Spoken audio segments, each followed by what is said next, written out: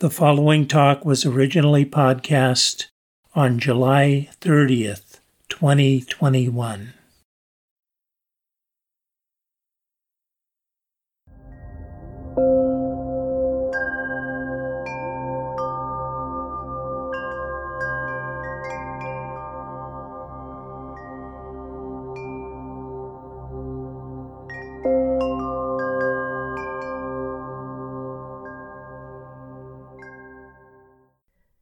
Welcome to the Buddha Sasana podcast.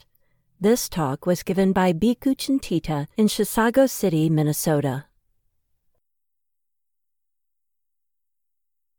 Today I want to finish talking about the Buddha's method, roughly the pre-theoretical assumptions that guide the Buddha's investigation of the human condition. Last week, we talked about the parameters of practicality and subjectivity. Today, we'll talk about the remaining parameters of insubstantiality and conditionality. First, insubstantiality. Most of us find that the Buddha's teachings on topics like emptiness and non-self are the hardest aspects of Dharma to comprehend. And the Buddha predicted these would be the first to be forgotten. These topics are actually natural consequences of the parameter of insubstantiality, and insubstantiality provides a natural entry point for these teachings. To begin with, we recognize that our world is a duality, inner and outer. The inner world, in here, is clearly in the scope of experience. Mental events like awareness, hearing, seeing, lust, pleasure, interest, attention, anger, pain, thinking, craving, intentions, plans, urges, ideas, and physical events like bodily sensations, inspiration, devotion, serenity, and jhana. We experience the inner world generally as rather chaotic and unpredictable, a flood of activity, if we're paying attention at all, and a whirling, billowing fog if we're not. But what's the status of the outer world out there where real things dwell, like trees, keys, bees, and waterfalls, cars and airplanes, dogs and cats, bank accounts, yoga classes, other people, and the moon? Certainly we experience such things, so we're justifying and referring to it as an outer world. Recall that world for the Buddha is the world of experience. But we have to take care to notice a fine line here, lest we admit too much to the world of experience.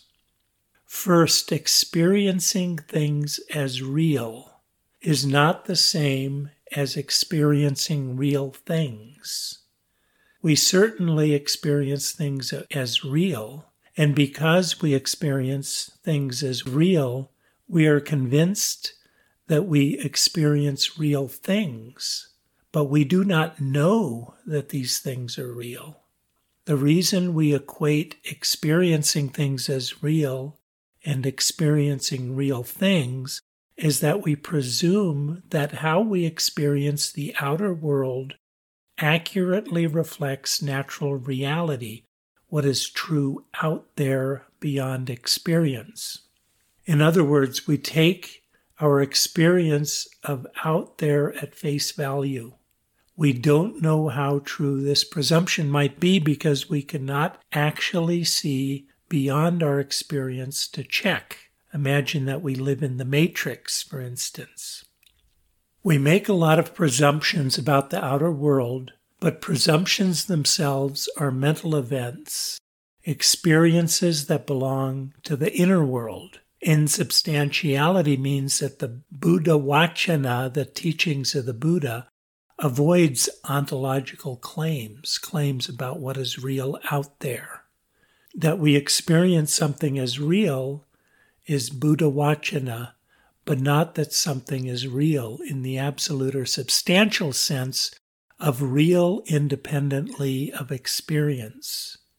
This is a pivotal point for the Buddha, who claims right at the beginning of the Dhammapada, all phenomena are preceded by mind, led by mind, made by mind. Trees, keys, bees, and waterfalls, dogs and cats are preceded by mind, led by mind, made by mind, in our world of experience. This is not to deny that real objects are somehow underlying causal factors in our experience. The Buddha Vacana simply does not take a stand. Reality becomes another underlying mechanism behind our experiential world that we might be inclined to speculate about, but that we know not of. If we experience something as out there, we can explain it in one of two ways. Suppose we experience a UFO. We see lights moving in the sky, say, in a bizarre pattern. We might seek to explain it objectively. It must be of extraterrestrial origin because the technology to produce that pattern is unknown on Earth. But from what planet did it come? How did it get here? Alternatively, we might seek to explain it epistemically. Am I hallucinating? Did I pop one too many pills? Is a twittlebug larva creeping across my glasses? Can weather or optical effects explain what I'm seeing? Insubstantiality is agnosticism or skepticism toward objective explanation. It does not take the outer world at face value. It therefore favors the epistemic perspective of attributing our experience not to natural reality, but rather to the processes that produce that experience. These are, for the most part, mental processes, and this is the significance of mind preceding all things. Insubstantiality points toward the epistemic perspective of what makes us think we know what we think we know, rather than toward the objective perspective of what actually is going on out there. This is a key point in properly understanding, for instance, the chain of dependent co-arising. Notice that insubstantiality is a reasoned consequence of subjectivity. It might at first seem like needless hair splitting, but in fact it makes a huge difference for Buddhist practice. We tend to take the outer world at face value, presuming all over the place that it simply reflects natural reality directly. In fact, the link of contact is just this mode of experience. As we presume, the outer world becomes a predetermined thing, and therefore not something we can experience differently. Since our practice is directed at experiencing differently, our options in practice are greatly reduced when we take the outer world at face value. This is a problem. For what we contact, we feel, what we feel, we crave, and so on, leading to this massive suffering. About presumption, the Buddha said, "Presumption is a disease, presumption is a tumor, presumption is a dart. By overcoming all presumptions, bhikkhu, one is called a sage at peace. And the sage at peace is not born, does not age, does not die. He is not shaken and does not yearn, for there is nothing present in him by which he might be born." Accordingly, we find that the Buddha Vacana guides our practice toward presuming otherwise, and ultimately towards not presuming at all. The teaching and internalization of non-self is part of the project. For me, is the most vexing of the things we experience as real. The practice of samadhi and its cultivation as a particular mode of perception in which we view concepts or experience as empty, sunya, is also part of that project. More generally, we turn away in our practice from the objective task of trying to figure out what is going on out there, and instead toward the epistemic task of analyzing in detail the cognitive processes that produce our presumptions, to acquire a sense of the mental constructedness of our presumed reality and to learn to presume otherwise. In fact, this epistemic project is really the main function of the 5 links of dependent co-arising that lead to contact. Our aim is, as Hamilton puts it, to acquire insight into the very nature of cognition, into how our experience operates, which she equates with knowledge and vision of how things are, which famously brings us oh so close to awakening. So far, we've looked at things in the outer world in terms of insubstantiality. A further aspect of insubstantiality is the Buddha's routine refusal to endorse views. For the Buddha, we have no basis for ever knowing if something is really true or false. There are 5 things that may turn out in 2 different ways, here and now. What 5? Faith, approval, oral tradition, reasoned cogitation, and reflective acceptance of a view. These 5 things may turn out in 2 different ways here and now. Now, something may be fully accepted out of faith, yet it may be empty, hollow, and false. But something else may not be fully accepted out of faith, yet it may be factual, true, and unmistaken. As for faith, so for approval, oral tradition, reasoned cogitation, and reflective acceptance of a view. Bhikkhu Bodhi describes views in the Buddha Vacana as tangles, knots, and matting in the works that prevent living beings from passing beyond samsara.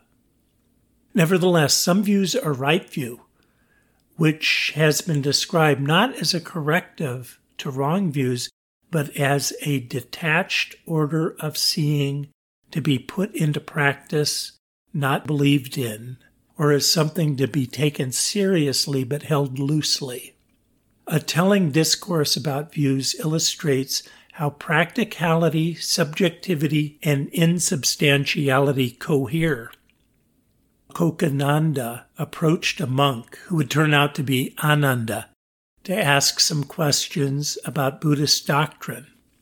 "How is it, sir? Do you hold the view? The world is eternal? This alone is true? Anything else is wrong?" "I do not hold such a view, friend." "Then do you hold the view? This world is not eternal. This alone is true. Anything else is wrong." "I do not hold such a view, friend."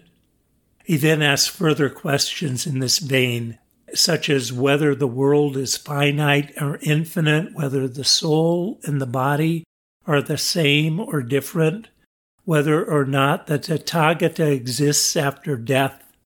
And in each case, Ananda replies, "I do not hold such a view, friend."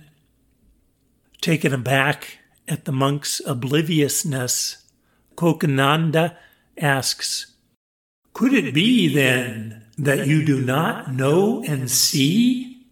"It is not the case, friend, that I do not know and see. I know and see." "Huh?"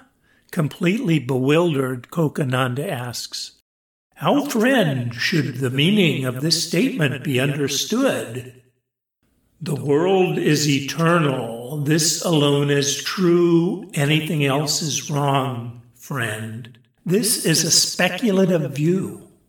And so on for the other suggested views.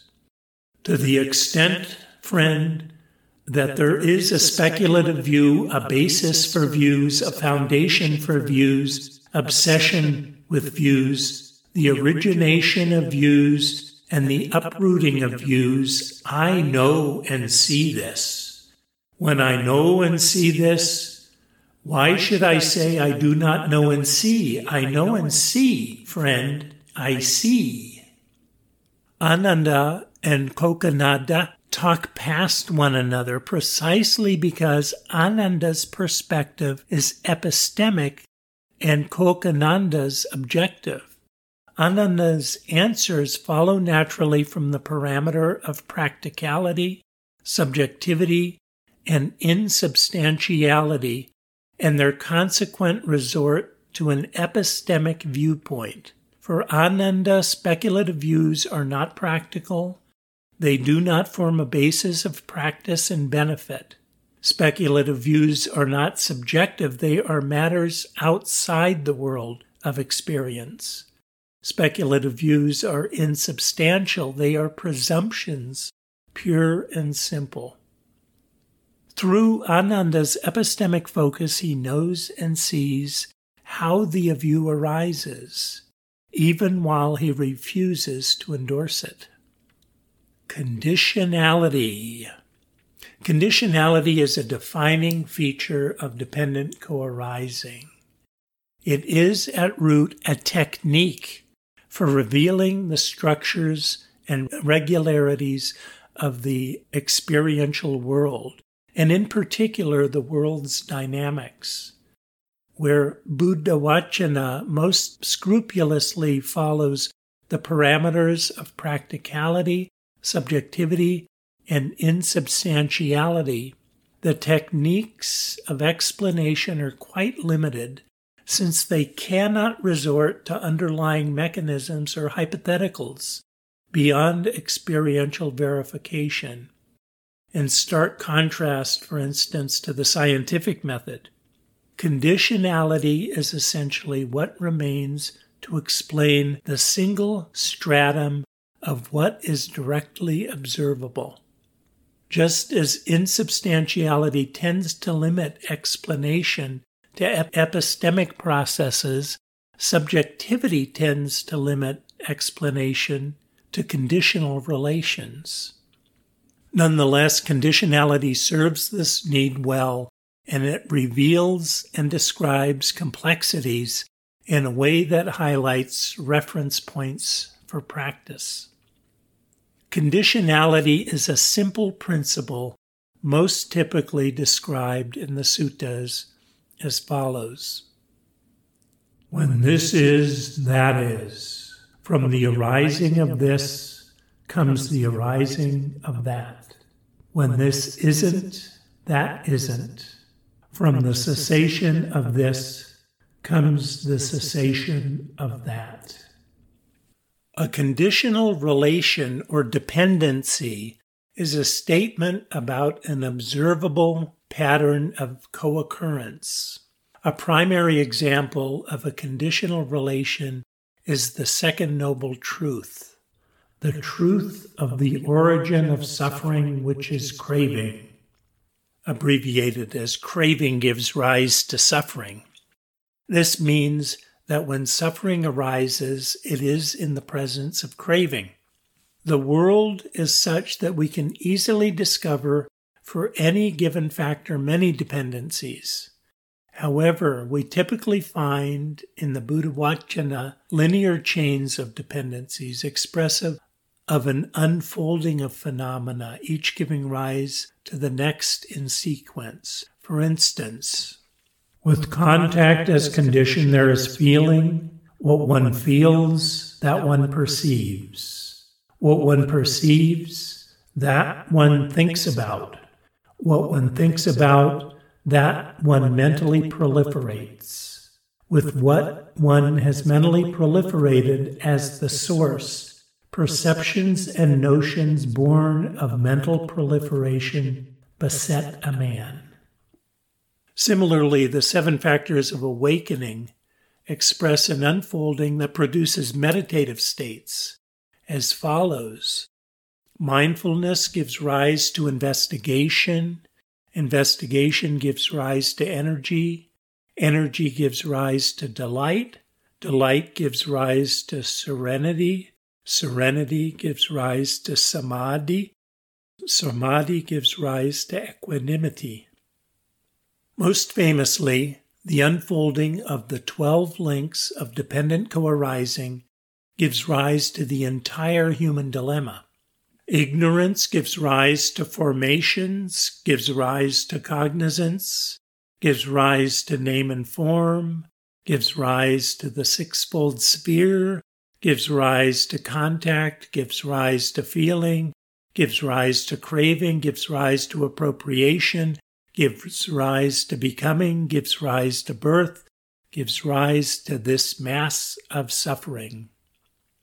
It should be noted that the world does not naturally arrange itself into such linear chains.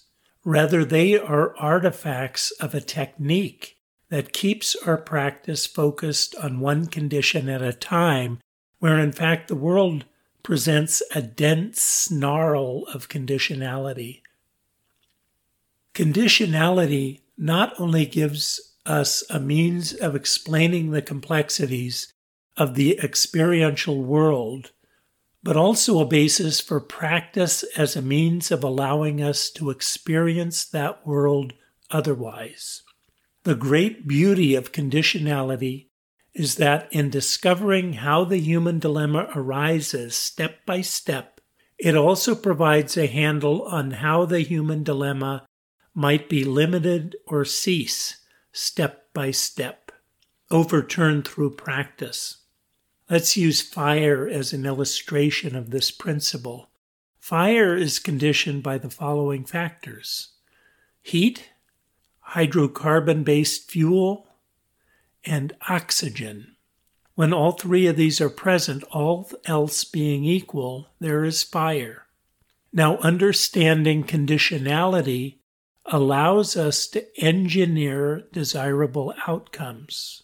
Fire is sometimes desirable, for instance, in the hearth, and sometimes undesirable, for instance, in a pile of oily rags and paint cans, or in California's forests and grasslands. If we want to start a fire, we need to ensure that all 3 conditioning factors are present. If we want to stop a fire, we need only ensure that at least one of the conditioning factors is absent. Any one will do. Dousing a fire with water deprives it of oxygen and heat. Blowing on a fire may give it more oxygen, but also lowers its temperature. Building a fire break might eventually deprive it of fuel. Of course, the fire itself gives rise to heat, which then becomes a condition for the next moment's fire. Ultimately, we hope, through Buddhist practice, to bring the fires of suffering under some degree of control to experience otherwise. We cannot will suffering to end. Don't worry, be happy. But we can, with effort, control many of its various conditions, such as craving. It happens that we cannot will craving to end either.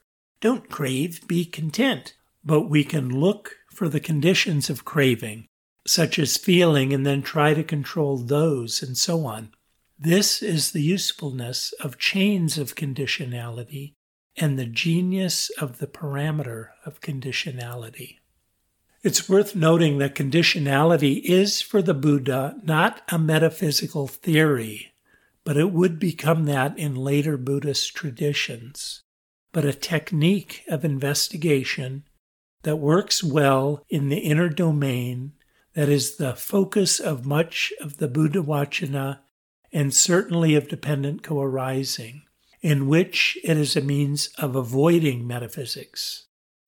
In conclusion, The 4 parameters of the Buddha's method give us progressively a more refined notion of what the Buddha Vachana is and what it is not.